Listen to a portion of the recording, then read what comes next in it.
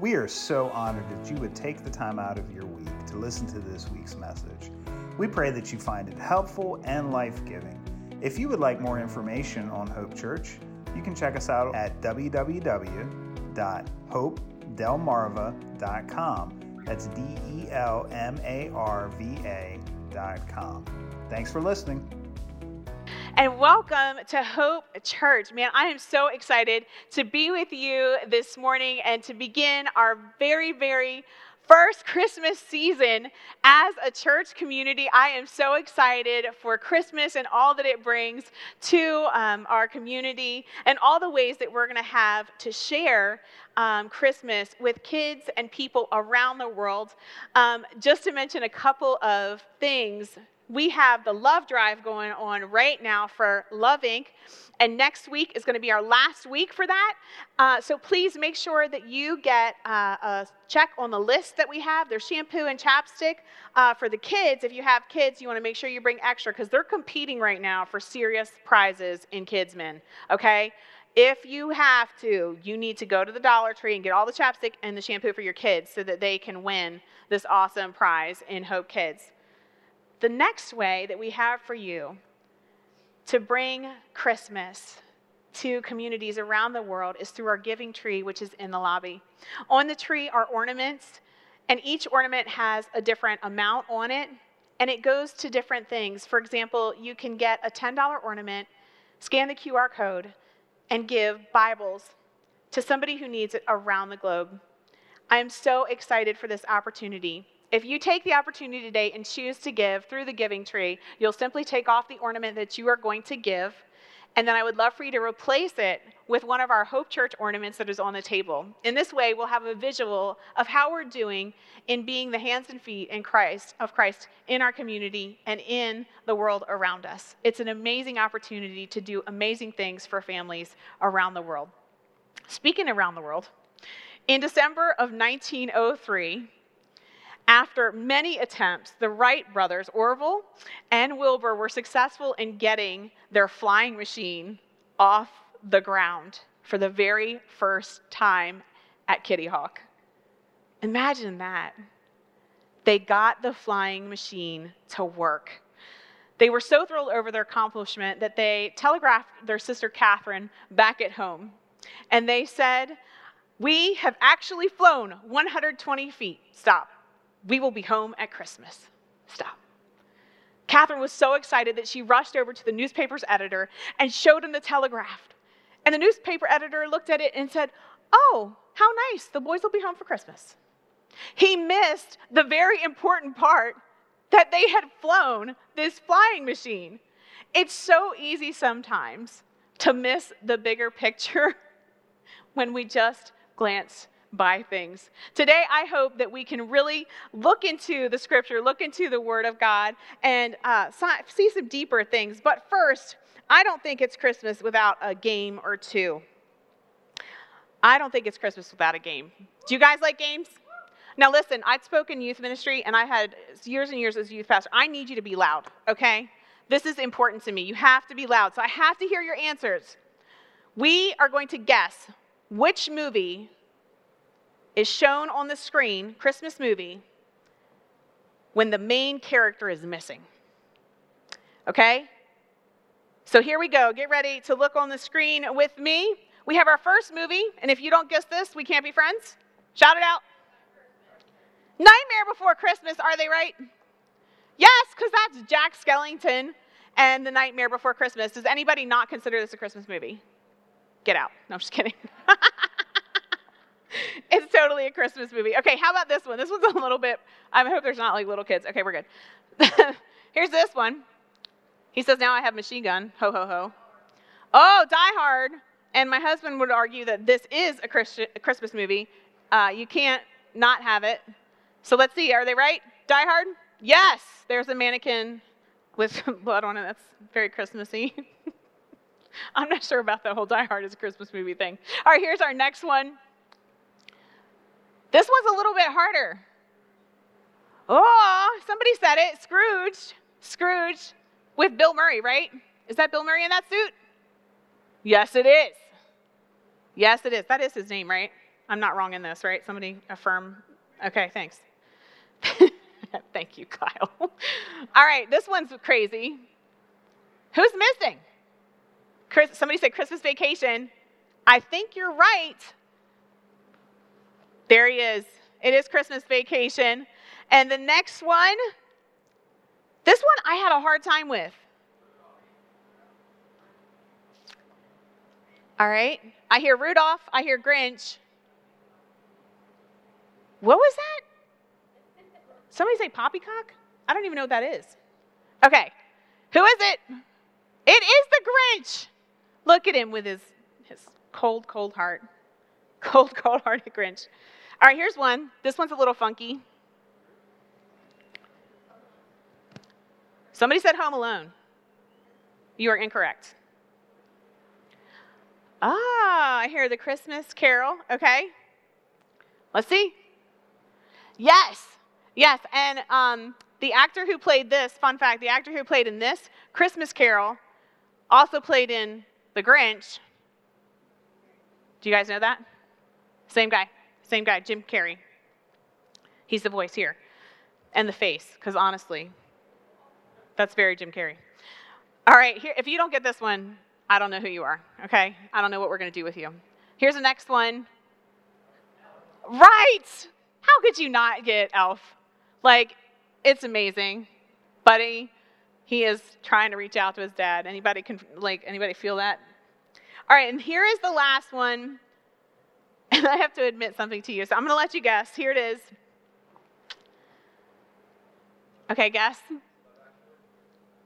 Love Actually, confession time. I've never seen that movie. I don't know why. I didn't even know it was until this game. So I was like, wait, what? I have to watch this now. I don't really know about this movie. So that should be on my list, guys, to watch. Love Actually. Okay. All right, that's fair. I need a new movie. I think pretty much on Saturday when we were all recovering from our turkey coma, my kids have watched every single Santa Claus movie with Tim Allen. You guys familiar with those? Yes, I think we watched all 4 in the day at some point. So my kids are in full-on Christmas mode. Anybody else feel like Christmas toy prices has just went crazy this year? Because it's crazy. Right? Y'all pray for parents up in here, okay? If you don't have kids yet, just bless God. just thank God. No, I'm just kidding. We really love kids. I also want to admit something else to you this morning. Not that I haven't just seen Love Actually, because I haven't. I kind of look forward to January 2nd. Is that just a little too honest? I kind of look forward to Christmas being over. And I know that's sad, but it can be overwhelming. I mean, when you think about it, we can all really miss the reason why we celebrate Christmas in this crazy hustle of a season. I mean, our culture seems to make sure that Christ gets missing from Christmas every year more and more. It can really feel like we're missing the Messiah in all of our Christmas shopping and party prep and decoration, or the school events that you get asked to bring something for and totally forget about. Any other parents with me on that one, right? Or all the plays. And guys, I have 3 kids. I have a 14-year-old, an 8-year-old, and a 3-year-old, and now they're all in school. And can I tell you, getting to all the school things is crazy. I'm glad they're all at the same school. Thank God for that. And that it's a small school and we can kind of go and do whatever. But let me tell you, the school events, concerts and trips and all this stuff. I got to go to see Hamilton this week. That was awesome for the kids' school, like with the kids' school. But I didn't know that it was 7:30 at night until like 2 days before. We did not get home until 1 o'clock in the morning, friends. That feels like a hustle. It feels like I'm going to a recital or a concert or a classroom party, or, getting a gift for everybody on the list, or making sure I take care of our team. And can I be honest? Man, relief comes on January 2nd a lot of time for me if I miss the Messiah. I don't know if you feel like this too, but But for some of us who might not be so overwhelmed with the amount that has to be done during the Christmas season, for some of us, we have somebody missing from our lives who's passed away, and it just feels like Christmas is never the same again. And that person left a hole in your family and in your life that you feel like no one can fill. And at Christmas time, it can really deeply affect you. It kind of puts an emphasis on who's not around. In the same token, if your family has ever experienced separation or divorce, your family and your house looks really different now. And it could be that your kids aren't with you for Christmas, or you only get them a day or two. And that's weird, and it's different, and it's hard to navigate, and it can feel overwhelming. And we can get so caught up in the feelings of the season and the busyness of the season that we miss out on the very best part of Christmas. And that's Jesus' birth. I mean, that's what we're celebrating every single year. It's not just a story. It's not just a story like The Grinch or The Nightmare Before Christmas, or even Love Actually, whatever that's about. I'm guessing Love Actually.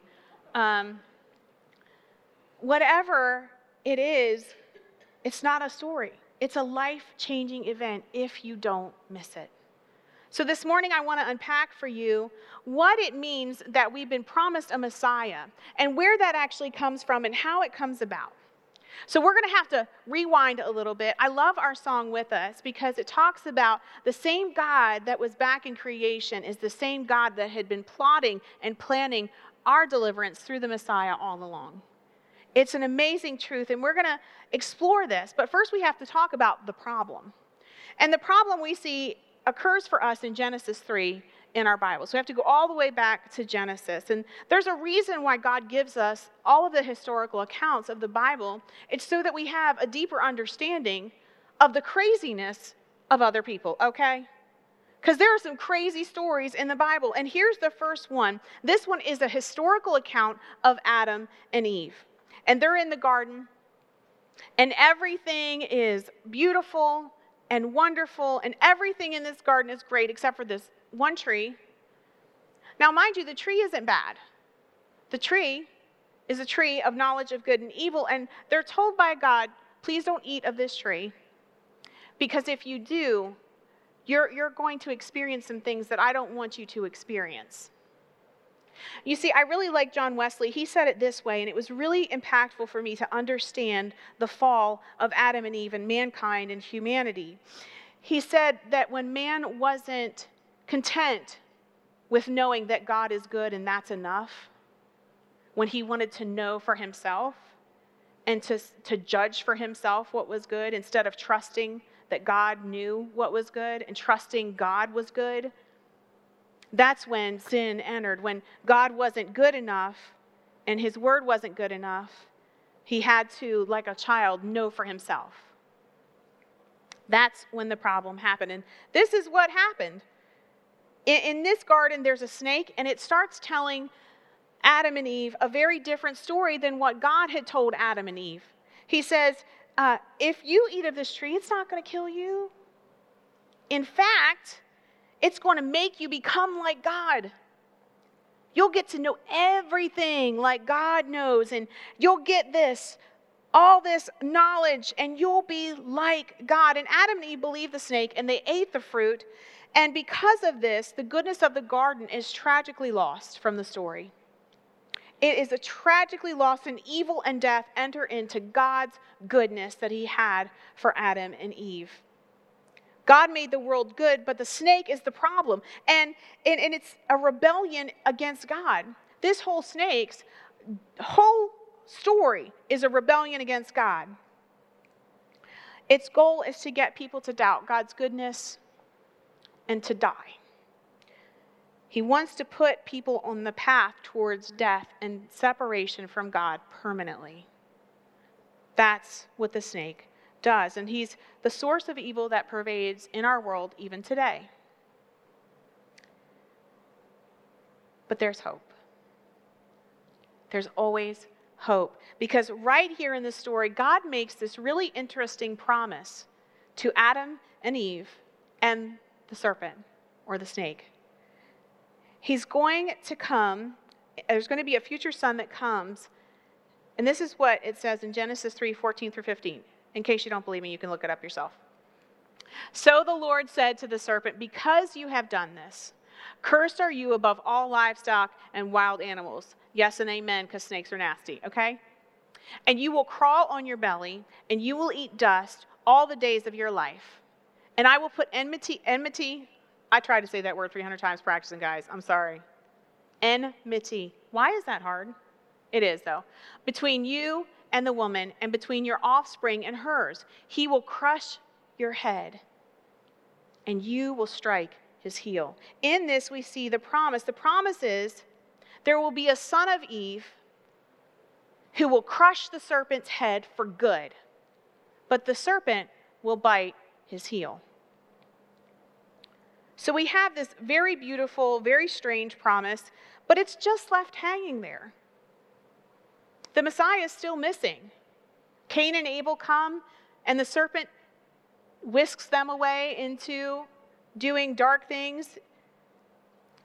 And the Messiah is just missing until the very next moment when God singled out a man named Abraham. Now, Abraham steps onto the scene, and he is the first Gentile convert. Think about that for a minute. He was from Ur of Chaldeans. He was not a Jew yet. As a matter of fact, he was quite the opposite, but God had a plan for Abraham, and he saw something in Abraham, and he said to Abraham that you will have goodness, and you will be a blessing, and you're going to restore back to the nations of the world this goodness and blessing that was lost. It was a promise to Abraham. We call it the Abrahamic covenant. But yet, we see that after this promise and after this covenant, the Messiah is still missing. He's still not there. There's no serpent-crushing dude running around yet. Where is this Messiah? So then we come down the line and we have Abraham's great-grandson, Judah. Judah is going to be the one, right? We're hoping. We read on that Judah receives a promise that a king is going to come from his line, and that the whole world is going to follow this king, and he's going to bring peace and harmony. Judah says, okay, he's going to come from me. Okay. Then we see the next king. Surely this is the one. David steps onto the scene, and he is faithful, and he is on fire for God, and he runs out and fights giants and takes them down with just his sling and some stones, and he stands up for righteousness, and he does what's right even when somebody's trying to kill him. He won't avenge and kill them, and he does all these amazing things.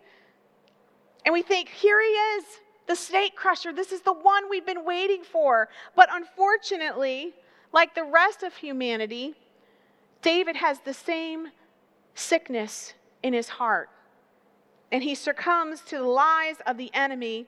He does not crush the snake. Yet God makes this promise to David. He says to David that a king is going to come from his line. However, each of these descendants, one by one, give in to the snake. They choose evil, they go after money and sex and power and follow other gods, and they give in to the snake for so long that they run the nation of Israelite into the ground. And the really big bad empire of Babylon steps in. And the Israelites are wiped out. And the Messiah is missing.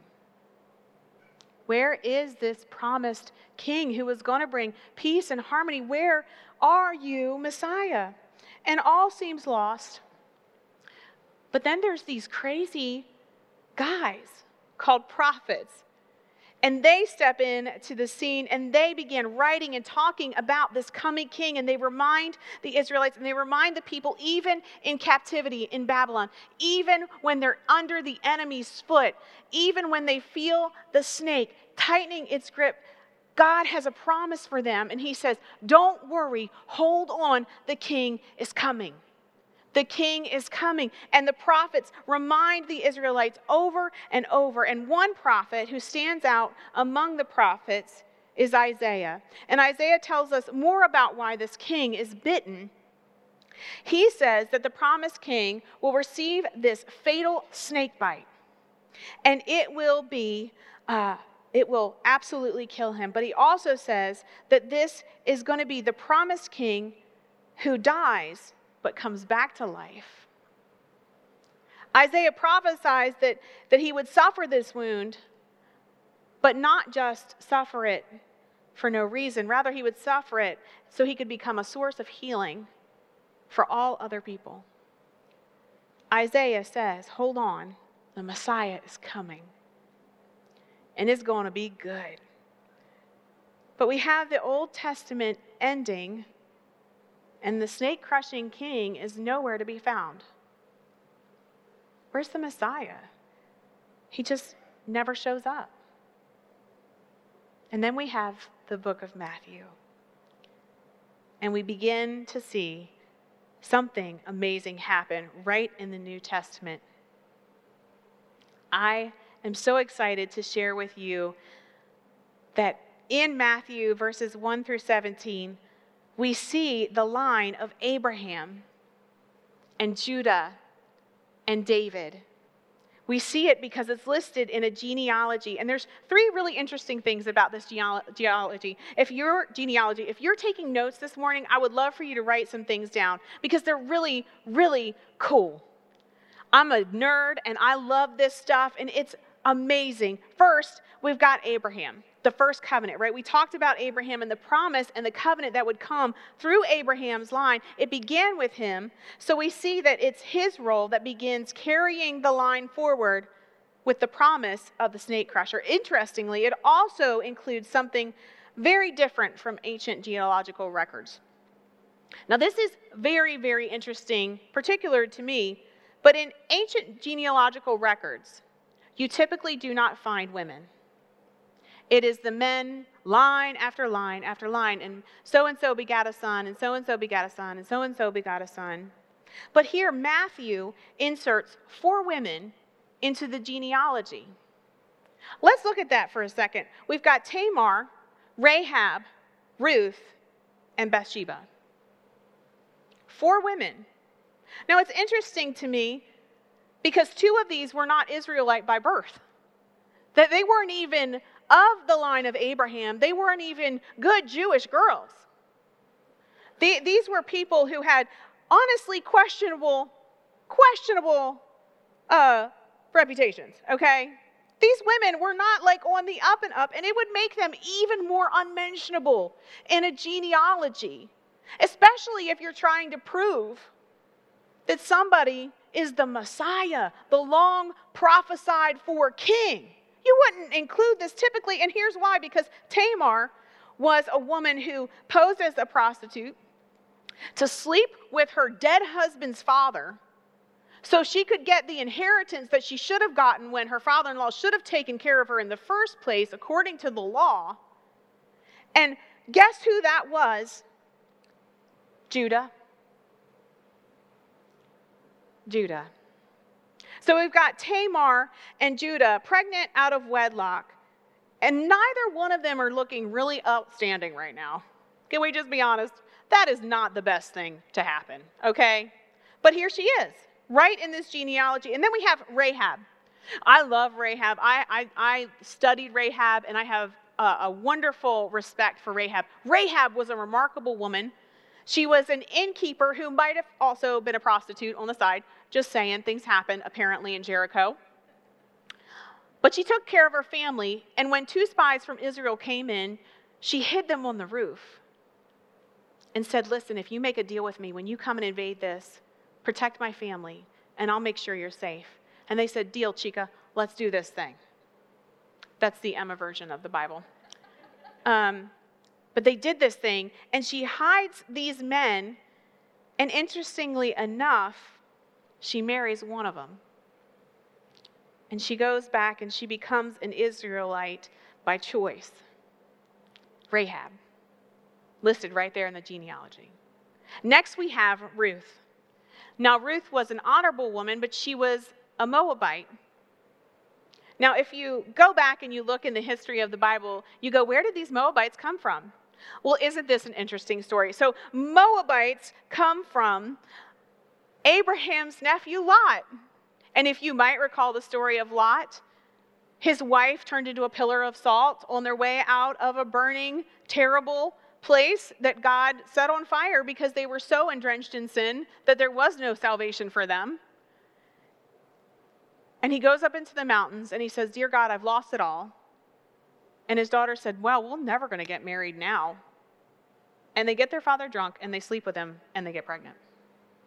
These are the Moabites. They're from an incestuous relationship. Why would you include this?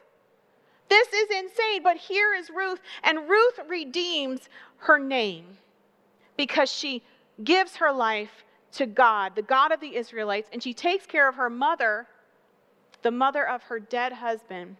These two women have nothing left, and she makes sure that Ruth is cared for and that her mother-in-law, Naomi, is cared for. And she steps into a marriage with Boaz. And she's listed right there along with her husband in this crazy genealogy. And then we have, not mentioned by name specifically, but they say Uriah's wife. Well, we know from the story of David that Uriah's wife was Bathsheba. And Bathsheba and David had a relationship that was an affair that led to a cover-up, a pregnancy, a cover-up, and a murder. Those are all very, very interesting women right here in this genealogy. And Matthew's inclusion of these demonstrate for us that God's plan from the very start was for everyone. Everyone was included from the start. I love Craig Keener. I was reading his book this week, and he says this to the point. He says, Matthew thus declares that Gentiles were never an afterthought. You were never an afterthought when God thought of the plan. God's plan, but had been a part of his work from the history, from the beginning. And this point fits in the emphasis that runs throughout Matthew's gospel, that God is not only for people of our own race and our own country. He is for everyone in the world. And God used all kinds of people to bring about the Messiah into the world. And he still uses all kinds of people, all kinds of crazy people today to accomplish his will. And God wants to use you too. There is nothing you have done. There is nothing in your family line that would ever discredit you for service when you surrender your life to Christ and you say yes to God.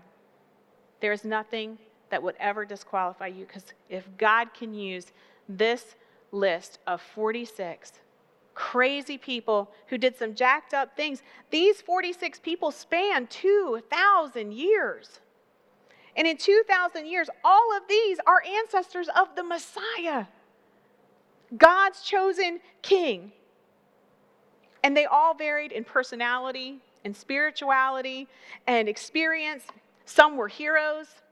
Some were super shady. Some were just downright evil. Let's just get real. And completely gave in to that snake. But these three important points remain. God's work in history is not limited by human failures or sin. He will make a way where there is no way. His plan and his purpose for us is unstoppable, but he works through ordinary people. He works through ordinary people, and I'm so grateful. So grateful.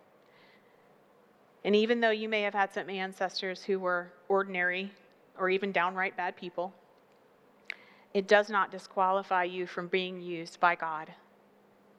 It does not disqualify you from being used by God to impact the world that he's placed you in for such a time as this. All this genealogy and all this history is to introduce us to two people, Joseph and Mary. And we get to Matthew 18. And this is Matthew 1, verse 18 through 25. We see Joseph and Mary carried Jesus of Nazareth. And this is not just some random guy somewhere who comes out of nowhere. This is Jesus of Nazareth, the one who will fulfill all of these ancient promises. That's why the genealogy heads it up. It says, hey, this is the one, the promised one, the snake crusher, the Messiah, the one we have waited for is no longer missing. That's what we get to celebrate, that the Messiah who was so long in coming is here, and he is with us. Matthew goes into the birth of Jesus this way. He said, this is how the birth of Jesus, the Messiah, came about.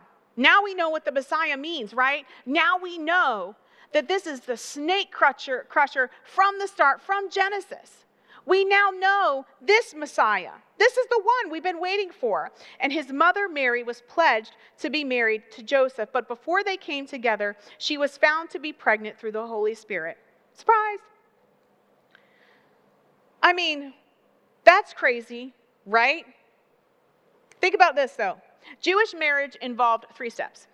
First, both families had to agree to the union. That means families. And that's not just like mamas and daddies.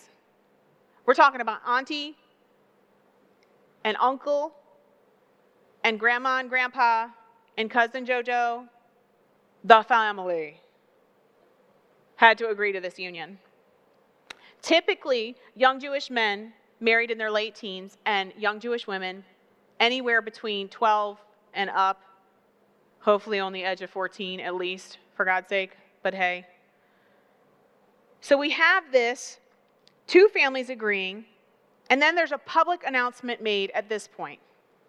This is a binding announcement, much like an engagement today, but when you are pledged to be married, it is much more serious in Jewish culture. You are pledged, and it cannot be broken except through death or divorce.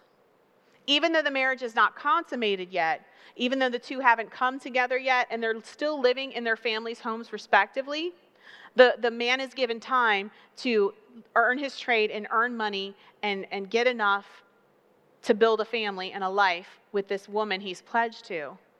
But they don't come together yet until the marriage is complete, until there is a marriage feast. And intimacy is absolutely not permitted until that marriage feast. It is not permitted.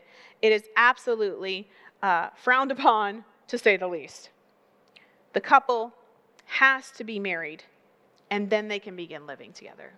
So that's Jewish marriage, and this is what they're into. They are pledged to be married. This is a serious ordeal. It goes on to say, because Joseph, her husband, was faithful to the law and yet did not want to expose her to public disgrace, he had in mind to divorce her quietly. But after he had considered this, an angel of the Lord appeared to him in a dream and said, Joseph, son of David, do not be afraid to take Mary home as your wife, because what is conceived in her is from the Holy Spirit. And she will give birth to a son, and you're to give him the name Jesus, Yeshua. He will save his people from their sins. Now, all this took place to fulfill what God had said through the prophet. The virgin will conceive and give birth to a son, and they will call him Emmanuel, which means God with us. God with us. When Joseph woke up, he did what the angel of the Lord commanded him and took Mary home as his wife. But they did not consummate their marriage until after she gave birth to a son, and he gave him the name Jesus. I want us to notice some things about Joseph this morning. Many times we talk about Mary, and rightly so. I mean, Mary said yes to the responsibility of carrying to term God's son. What? That's crazy. But she couldn't do it alone. And we have Joseph step on the scene. And the Bible tells us that Joseph is a righteous man. And Joseph had the right, under the law to divorce Mary. It was apparent that Mary was pregnant, and he knew that he was not the father. He was keeping up his bargain in this marriage. He had done everything right. He had not committed a sin. He knew he hadn't gone there and done that. As a matter of fact, he was like, I can't even remember. We have never been alone together because that was forbidden. You would never be alone together before marriage. So Joseph has every right to divorce her. And as a matter of fact, he could have divorced her and took her to court publicly in front of all of the leaders of the church and said, she's pregnant. I'm not the baby's daddy. I want my money back, and she needs to be stoned. Do you understand that? He could have had her killed for this. Not only could he have her killed, but he could go ahead and destitute her family by asking for the dowry back. Give me that money back for that wife. It would have devastated her family. Not only would have they been broke, but they would have been shamed. And she would have, if they hadn't stoned her, she would have never been able to marry again. And the whole entire family, auntie, grandmas, cousins, would be shamed. It would be a stigma that they would take with them for the rest of their family's life. It was a big deal. But Joseph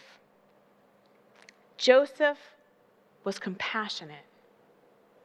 I think it's interesting that Joseph carried out the letter of the law, but the heart of the law.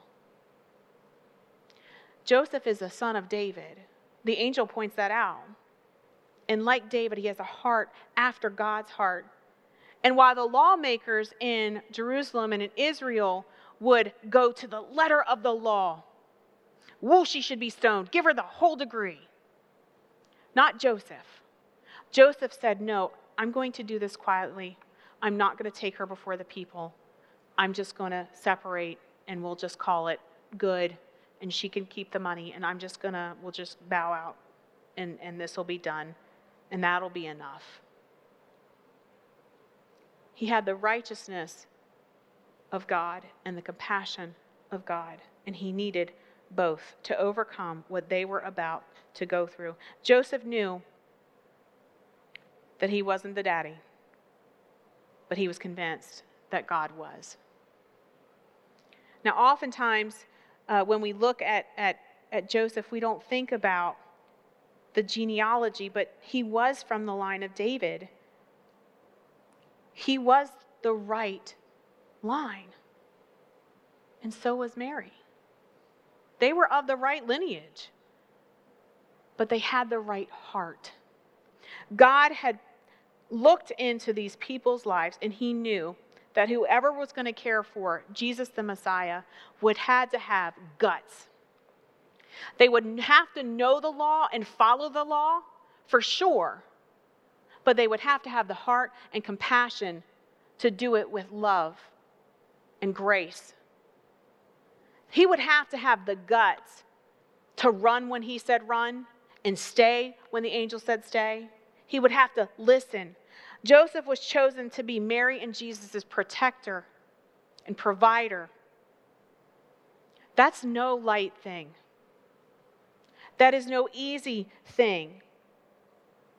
And we're invited by Matthew, as he writes about this, to consider Joseph and to consider things about Joseph's character that we might want to look into for our own lives. You see, Joseph demonstrated fidelity and discipline and preferring God's way over his own every single time. Joseph is told twice, we are told twice, that Joseph saved himself and saved Mary by not consummating their marriage. It is very clear that Mary is giving birth and she's a virgin.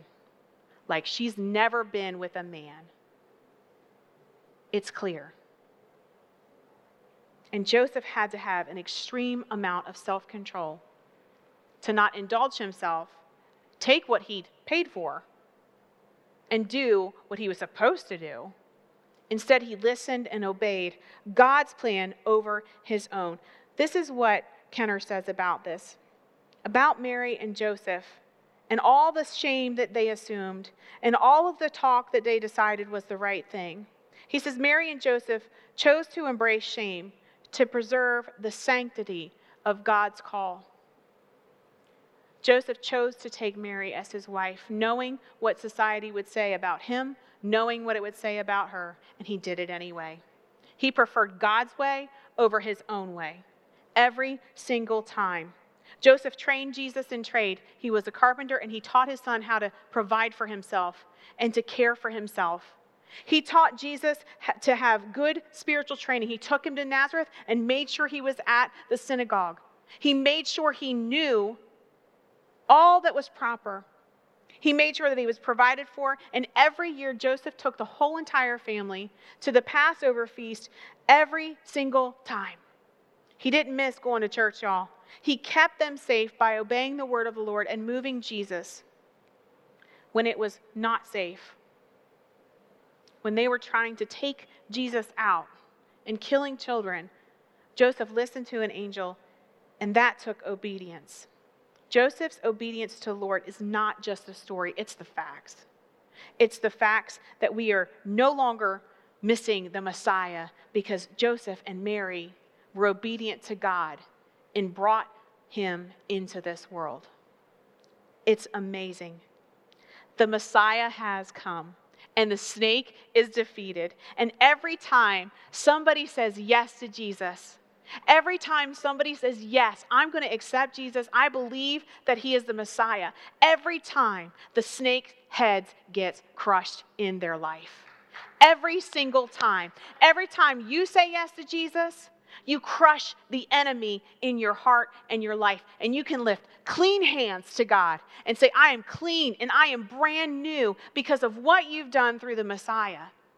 I am made right, and the enemy is defeated, and he has no hold over me, all because the Messiah is not missing. He is with us. God is with us. And the Messiah will only be missing in your celebration this Christmas if you allow this to be just a story. If you treat this like it's not 100% truth, then you'll miss the life-changing experience that results when evil is defeated in your life and in your family and in your community. Don't miss this. Don't miss the Messiah in the middle of this season. It's so easy to do.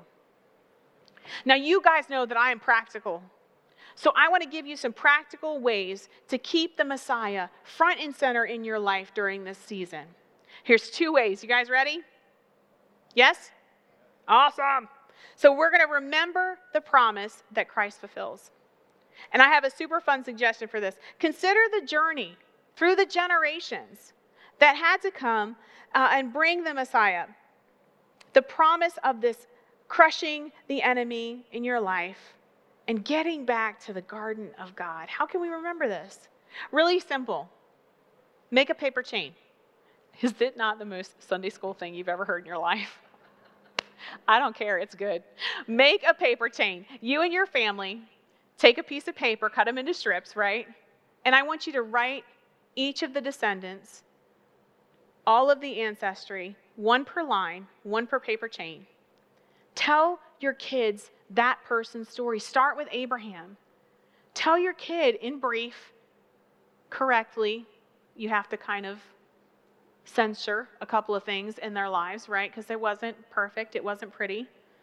Tell Abraham's story to your kids, and then take another paper chain and write the next person's name. And if you can't find a story about that person in the Bible, I'd be happy to help you. But I'm telling you, all you have to do is Google it. I'm telling you, Google can come up with some stuff these days, and they'll help you find where in the Bible you can read about that person in the genealogy. Make a paper chain.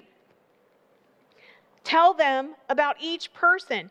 Talk about how that person played a role in bringing the Messiah, the snake crusher, the one who defeats evil. Then on Christmas Day, this is my favorite, create the link that is Jesus the Messiah, the final link.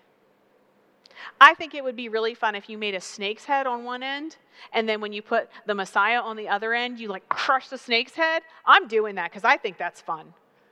And my kids will totally get a kick out of that. And what a better way to show your kids and your family the truth that the Messiah has come and he's crushed the enemy. The second, and a little less interactive way, but still valuable, is to download the Dwell app. We have the Dwell app for you. It is our gift to you. You can download the Dwell app by clicking the QR code on the screen. You will be able to download that for free. And we've created a way for you to read along with us throughout this series, throughout this Christmas season. All you have to do is download the app, and then you're going to go to the Hope Church tab on your For You page.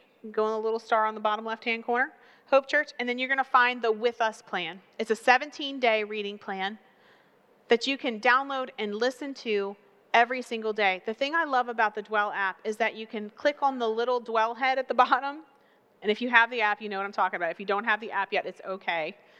Just download it, and you'll see what I'm talking about. You actually get the opportunity to have it read to you the scripture over and over so that you can know it, memorize it, and keep it in your heart.